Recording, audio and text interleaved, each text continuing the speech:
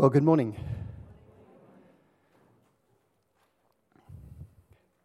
Now, if you'd been around in the time of Jesus in Galilee in the first 2 years of his ministry, you would have been forgiven for thinking that he was an unstoppable force. He performed astonishing number of miracles. People came from distances that we now calculate to well over 100 miles from all different directions to get to Galilee to meet the healing prophet.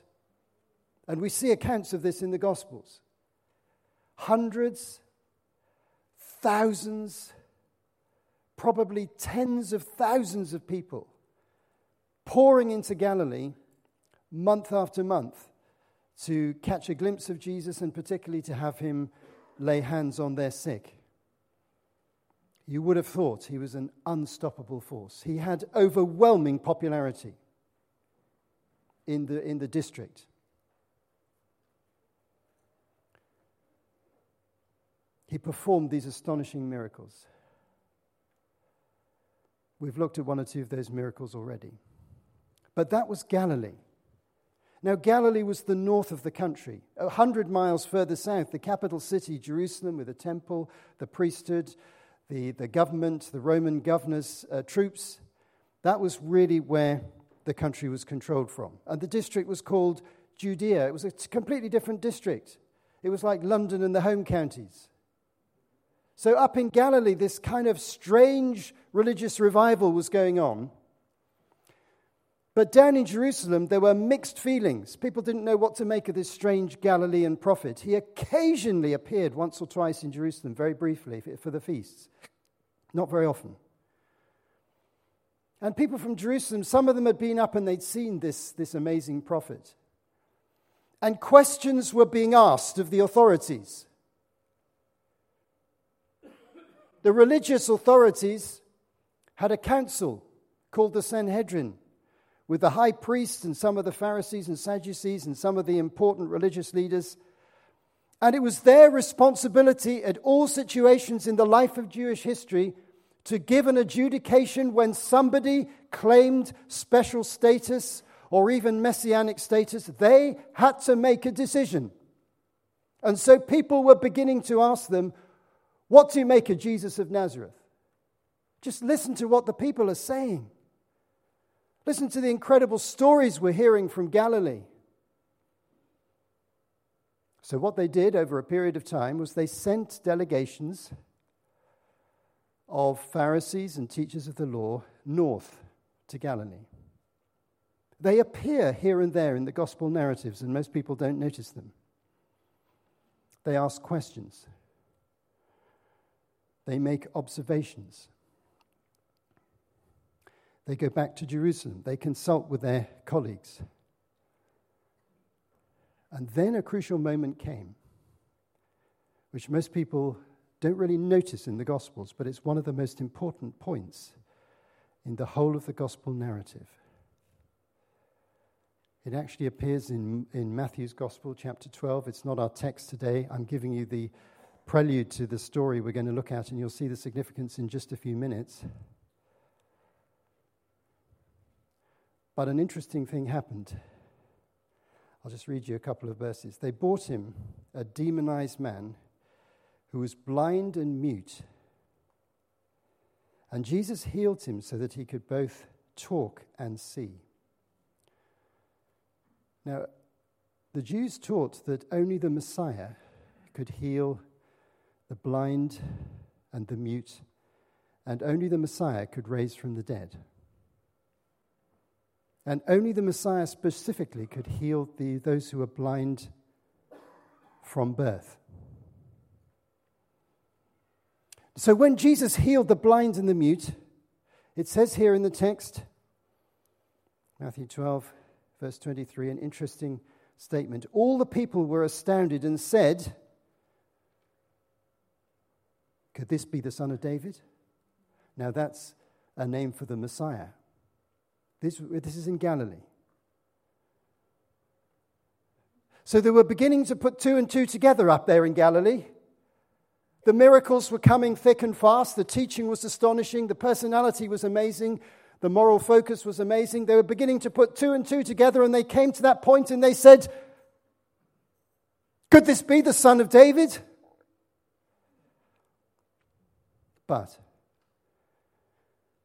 there were Pharisees and teachers of the law present who'd been observing, questioning, consulting their colleagues in Jerusalem.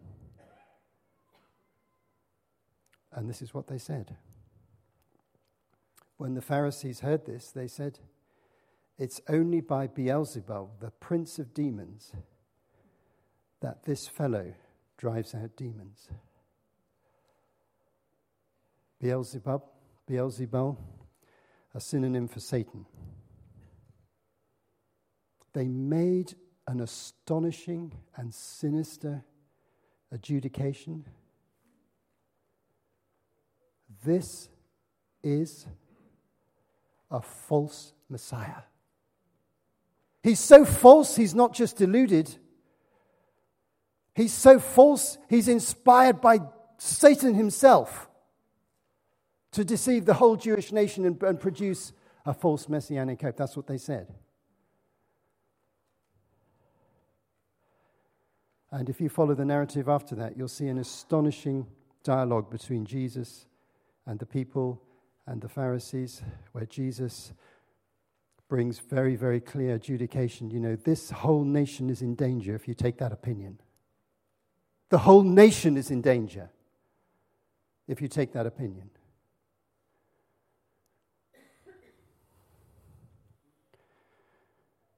So the Pharisees went back to Jerusalem and they said, well, we've given the verdict.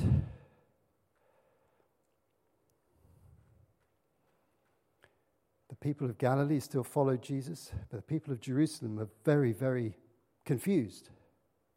What's going on here? Who is this guy? And then shortly after this time, according to John chapter 7, Jesus was invited to go up to one of the feasts in Jerusalem. They took place 3 times a year, and most Jewish men were obliged to go as often as they could, and Jesus often went up to Jerusalem. But he now knew that every time he set foot in Jerusalem, he set foot into a hornet's nest of controversy and a place of intense personal danger. Why? Because they had adjudicated it is by Satan that he casts out demons. He is a false Messiah. So from that moment onwards, their intention would be to eliminate him. John 7, verse 1. After this, Jesus went around in Galilee, but he did not want to go up to Judea because the Jewish leaders there were looking for a way to kill him. So in fact, this is in the Feast of Tabernacles, one of the main feasts. He went up secretly halfway through the feast, and he entered into Jerusalem. And wherever he went, people thought, do we believe in him? Is he going to get killed? Is this the Messiah? Is this some self-deluded guy? There was a great, great controversy in Jerusalem concerning who Jesus was at this time. And we read about it in John 7 all the way through. And in the Feast of Tabernacles, where thousands of people were up in Jerusalem celebrating coming out of the wilderness of Egypt and all sorts of other things, there's a famous statement, John 7, verse 37. On the last and greatest day of the festival, Jesus stood up and said in a loud voice, let anyone who is thirsty come to me and drink. Whoever believes in me, as Scripture said, rivers of living water will flow from within him. He just appeared and he taught. But as soon as he spoke, there was controversy every time in Jerusalem. As soon as he spoke. On hearing this, Some of the people said, "Surely this man is the prophet." Others said, "He's the Messiah." Others said, "How can the Messiah come from Galilee?" They were divided.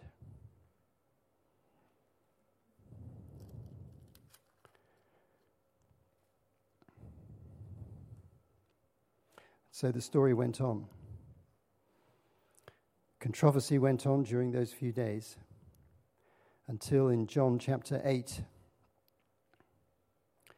we just read at the end of John 8, Jesus claimed that he had existed before even Abraham was born in a public debate. And after this, it said, they picked up stones to stone him, but Jesus hid himself, slipping away from the temple grounds. Are you getting the general feeling? This is the context. The context of a miracle we're going to study, which has huge prophetic significance. The question in Israel was, is this really the Messiah? The Feast of Tabernacles is taking place, and in the Feast of Tabernacles there are many ceremonies, and one of them, let me tell you about it, is a really interesting one because it relates to our story. During one of the days of the Feast of Tabernacles, the high priest and some others go with some big water jars and they leave the temple compound and they process all the way through the streets of Jerusalem to the other side of the city to a water place called the Pool of Siloam. They fill up the water containers to the absolute maximum with this beautiful fresh water which comes from a stream that's been rediverted into the city. And they take this water back into the temple and they pour out all this water on the temple to symbolize the coming of the Holy Spirit. And Jesus just said that he was going to give living water. Did you just notice that? That's the context. He said that on more or less the same day that ceremony took place, where they went to the Pool of Siloam. They picked up the water and they went back into the temple. Remember what I told you about blind men being healed? You got that in mind? What did they think about it? They thought it was a miracle that only the Messiah could perform, and that's based on scriptures in Isaiah 35 and Isaiah 42 in the Old Testament. Just keep those things in mind. And we left the story just a moment ago. Where did we leave it? They took up stones to kill him. And he slipped out. And then, and you'll say at last, but then comes our story. Then comes our miracle. Then comes the story chosen for today. And if you have a Bible, have a look at John 9. First of all, the first 7 verses. Remember, Jesus has just come out from a situation where he might be stoned to death. He's just slipped through the crowd in a very busy city. As he went along, it says he saw a man blind from birth. And his disciples asked him, "Rabbi, who sinned, this man or his parents, that he was born blind?" "Neither this man nor his parents sinned," said Jesus, "but this happened so that the works of God might be displayed in him. As long as it's day, we must do the works of him who sent me. Night is coming when no one can work. While I'm in the world, I am the light of the world." After saying this, he spat on the ground, made some mud with the saliva, and put it into the man's eyes. Notice he didn't just heal him immediately. But what did he say? "Go and wash in the pool of Siloam,"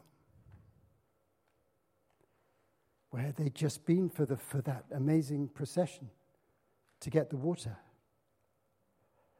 This word means sent. So the man went and washed and came home seeing. Now, I always feel a little bit sorry for the man in this story, although he had a wonderful miracle happen to him. It was very, very confusing for him, because this man had been blind from birth and he begged in the streets of Jerusalem. And he'd been begging, and he knew that the festival times were the best times to beg because there's so many people in the crowds and more money comes in. He'd not really heard anything about Jesus. He didn't know anything much about him, as we find from the subsequent verses. And suddenly he ends up in the midst of a huge controversy about who Jesus is, which we're going to find out in just a few seconds. But the great and wonderful thing in the short run is that this is this man who comes from absolute nowhere. He's the bottom of the bottom. He's a man who's been blind from birth. Suddenly he's healed. And he's healed in an astonishing and prophetic way, almost a provocative way. Jesus says, go to that pool of Siloam. That's where they're going for their ceremonies. But I'm bringing living water. I'm bringing a new dispensation. In effect, he's saying, I'm the Messiah. I really am the Messiah. Whatever they're saying up there in the authorities, I'm the Messiah coming for this nation. I'm coming for Jerusalem now, and this blind man's going to be healed. And who can heal a blind man? Do you know the answer to that question? According to the Jews, who heals a blind man? The Messiah. He didn't just do it in Galilee. He did it under their noses. Under the noses of the Pharisees, the Sadducees, the teachers of the law, and the Sanhedrin. He just, by chance, inverted commas, came across a man who was blind from birth, and he healed him.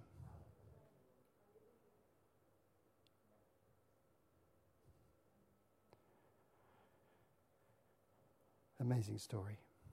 Let's read on. Verse 8. His neighbors and those who'd formerly seen him begging asked, isn't this the same man who used to sit and beg? Some claimed that he was. Others said, no, he only looks like him. Seems odd, doesn't it? But he himself insisted, I'm the man. How then were your eyes opened? He said, well, the man they called Jesus made some mud and put it on my eyes. He told me to go to Siloam and wash, so I went and washed, and then I could see. Where is this man? They said. I don't know, he said. You see, that he got himself mixed up in a huge controversy that was really nothing to do with him. He said, well, there's a guy called Jesus. I've heard people talking about him in the street. I've never seen him, of course. He hadn't yet seen him. Did you realize that? He's healed, but he hasn't yet seen Jesus. He will do in a minute. Just wait. Well, this guy called Jesus came past and he said, do this and do that, and I did it. And look what happened to me. The neighbors said, oh, there's something incredible happening here. So the whole district in Jerusalem where he lived was in uproar. You know, that guy who used to beg, he's running around saying, Jesus healed him.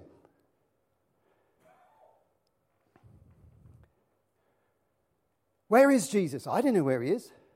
He disappeared off into the crowd again. Jesus was playing hard to get at this point, by the way. If you read John's Gospel carefully, you'll see how clever he is with his movements. It's another story. Verse 13 to 16.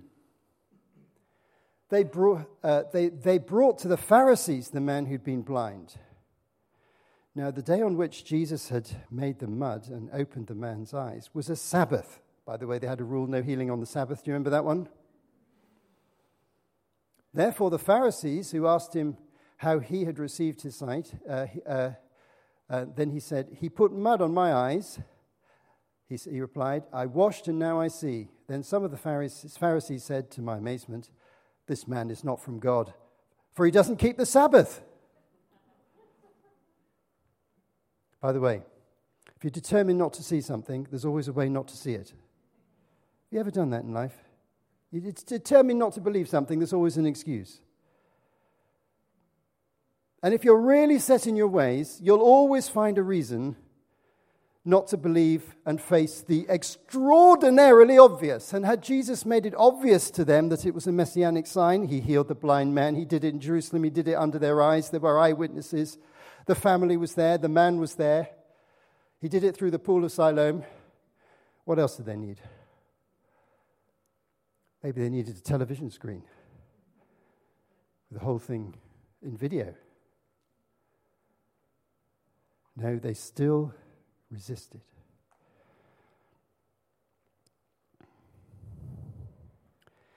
But he was healed. There's always an excuse not to believe if you really don't want to believe. Don't you think that's an amazing story? Just want to give 3 thoughts about the significance of this story for us. Got the 3 points we're just going to put up here. All these things are important. But very often with healing miracles in the gospel, we stop at the first point. So I want to underline the first point because it's abundantly true, but it's not the whole significance of this miracle. This was a sign of grace to a needy man.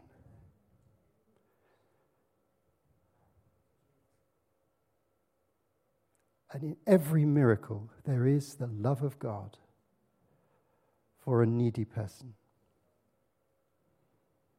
That's always true. And it was true here. And this man was really, literally in the gutter. That's where he sat. And he hadn't just sat there for a short time. He sat there for his whole adult life. Year after year, begging, have mercy on me, a few shekels. And Jesus had mercy on him. We always need to recapture that incredible sense of God's grace in any miracle, any miraculous circumstances, whether it's healing or finance or God's provision or blessing or protection in any way. It's just there's love, there's mercy, there's grace. And this man is just an amazing example. And I think it gave Peter the courage, not so long later, when he saw a cripple at the beautiful gate in the beginning of the book of Acts, a similar man in a similar place, in a similar circumstance. He healed him, but he would have had in his mind, aha, Jesus healed that blind man just such a short time ago.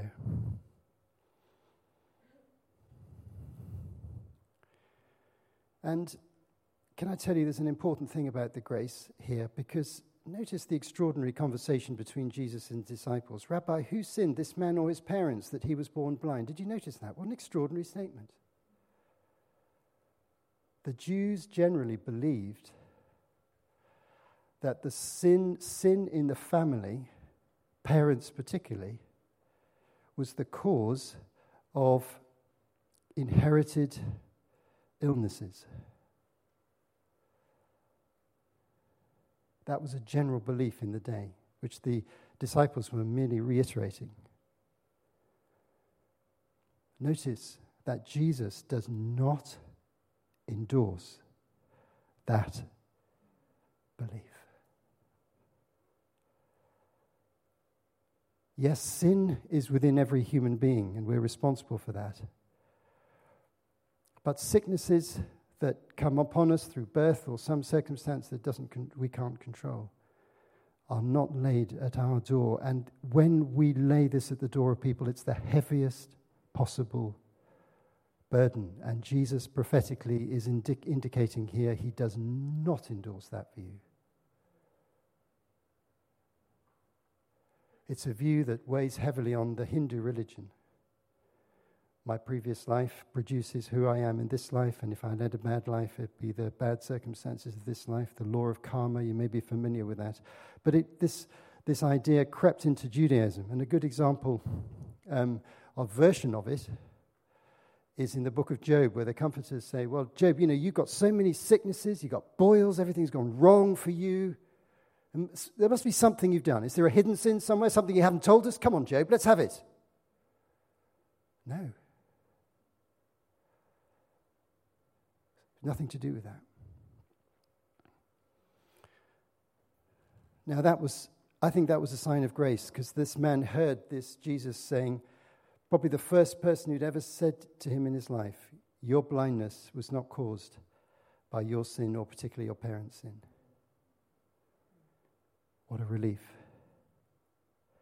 It's part of the general disorder of fallen humanity that afflicts here and there. in ways that we don't fully understand, but which we don't blame people for. Now, I think that's a great sign of grace, along with the actual healing itself. But the second thing about this miracle that's important, it's very, very important. It's a sign of the true identity of Jesus. He really is the Messiah. And he explained it through this miracle to the Jewish context as clearly as he possibly could, given the context. That's why I've labored the point and explained the background, because you understand what people could think when they actually experienced this event. And those who were open to the possibility of Jesus being the Messiah would at that point have said, yes, that clinches it. And those who were determined not to believe would have done something like the Pharisees did when saying, no, whatever he does, we'll never believe in him.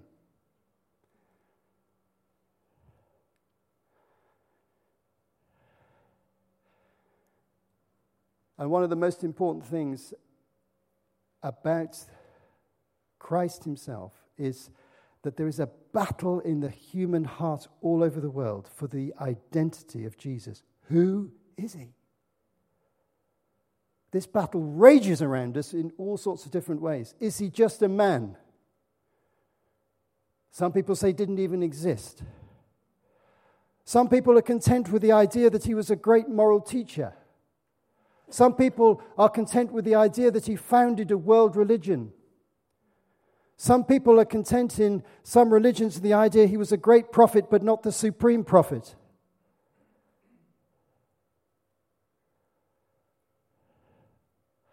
Some people believe that he has the power to redeem our and reform our kind of broken self-image. There's kind of half-truths in many of those different things. But the biblical truth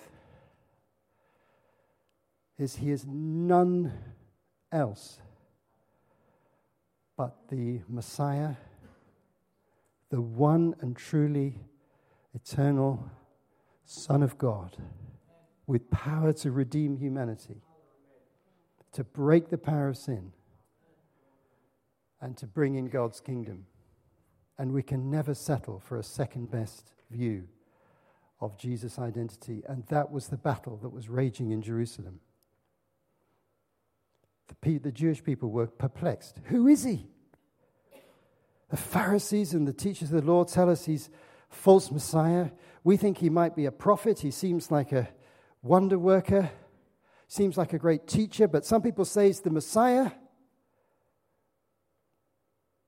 There was a tremendous battle for the identity of Jesus. If you read John 7, the next 3 chapters all the way through, just read the story through and you'll see the battle going on in the conversations. And this miracle nailed it. Many other things nailed it too. He's the Messiah, none less than the eternal Son of God. He doesn't just heal as a sign of grace to broken mankind, although that's wholly valid and wholly wonderful and utterly absorbing to us. But miracles reveal his true identity. By the way, there's a funny little end to the story. Remember I told you the man hadn't even seen Jesus yet, because his eyes weren't opened when Jesus said, go to the pool. And then Jesus heard a little bit later on that not only had the Pharisees condemned his testimony, they actually kicked him out and threatened. The family realized that they were being threatened of being removed from the synagogues because they were identifying with their son who'd been healed by this false Messiah. So there was a great controversy going on. You can read it in the text. And Jesus, verse 35, when Jesus heard they'd thrown him out, he found him and he said to the man who'd been healed, do you believe in the Son of Man? Another title for Jesus. And this is what the man said. Who is he, sir? Tell me so that I may believe in him. And Jesus said, you've now seen him. In fact, he's the one speaking to you.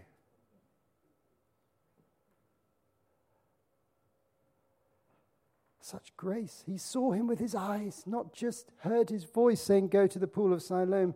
So the man said, and this should be our response, Lord, I believe. And John adds, for emphasis, and he worshipped him.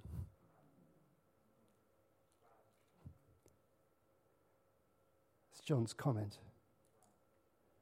Not just I believe in my head. That day, he gave his life to serve Jesus. A man he couldn't even have seen a few hours ago.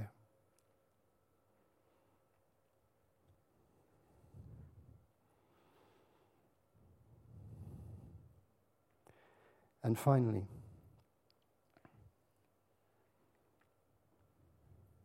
this is a sign of the coming kingdom of God.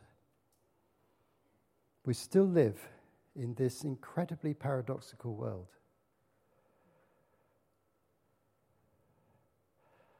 Some people are healed, some people are not. Some blessings that God promises we experience now, some are still to come. The kingdom has come, but not in its fullness. Even the people who Jesus healed would subsequently have become ill and died naturally. Have you ever thought of that? It's an interesting point, isn't it? The kingdom has come. But there's a greater kingdom to come. Now, we live in that creative tension. A kingdom now and a kingdom not yet. And the church lives between those two realities. Some people emphasize entirely the kingdom to come in the future. Some people emphasize entirely the kingdom coming now. But can I tell you, a better method is to emphasize both very strongly. We live in that tension. Not every question is answered. Not every person is healed. Not every issue is fully resolved in this life.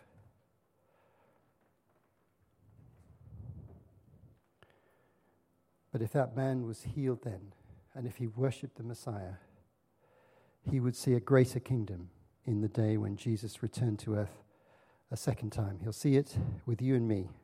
And guess what? You might even meet him one day.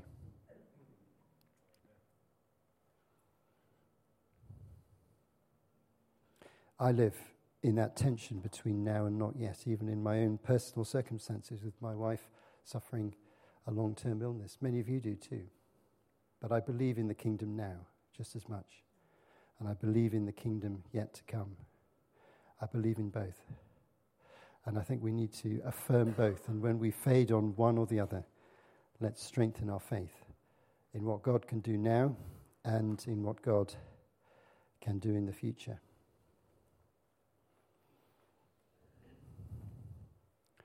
Anyway, Jesus isn't here now in the flesh. So how do these things apply to us? Well, the Holy Spirit is here. And my conviction, and I'm sure it's yours too, is he wants signs of God's grace, miraculous signs to break out time and again through the power of the Spirit. Because he loves needy, weak, sick, vulnerable, confused, troubled people like you and me. And so I endorse Terry's emphasis particularly on believing for more and more miraculous signs.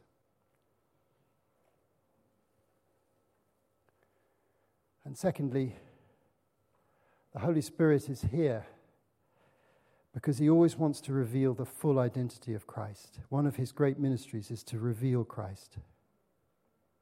So let's not buy into any worldly half-truths that you get from outside the church, or even sometimes from within the church where people are losing sight of scriptural foundations. Jesus is this, Jesus is that, Jesus just like Buddha, Jesus is whatever. I've heard them all, talked to many people.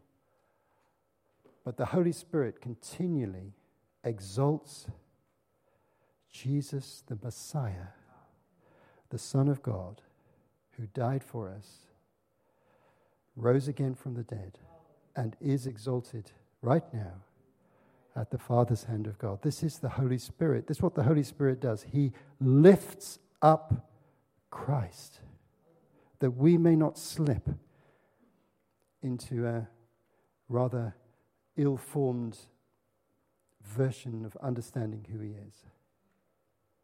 And the scriptures lead us in this direction, which is why we preach the scriptures so enthusiastically.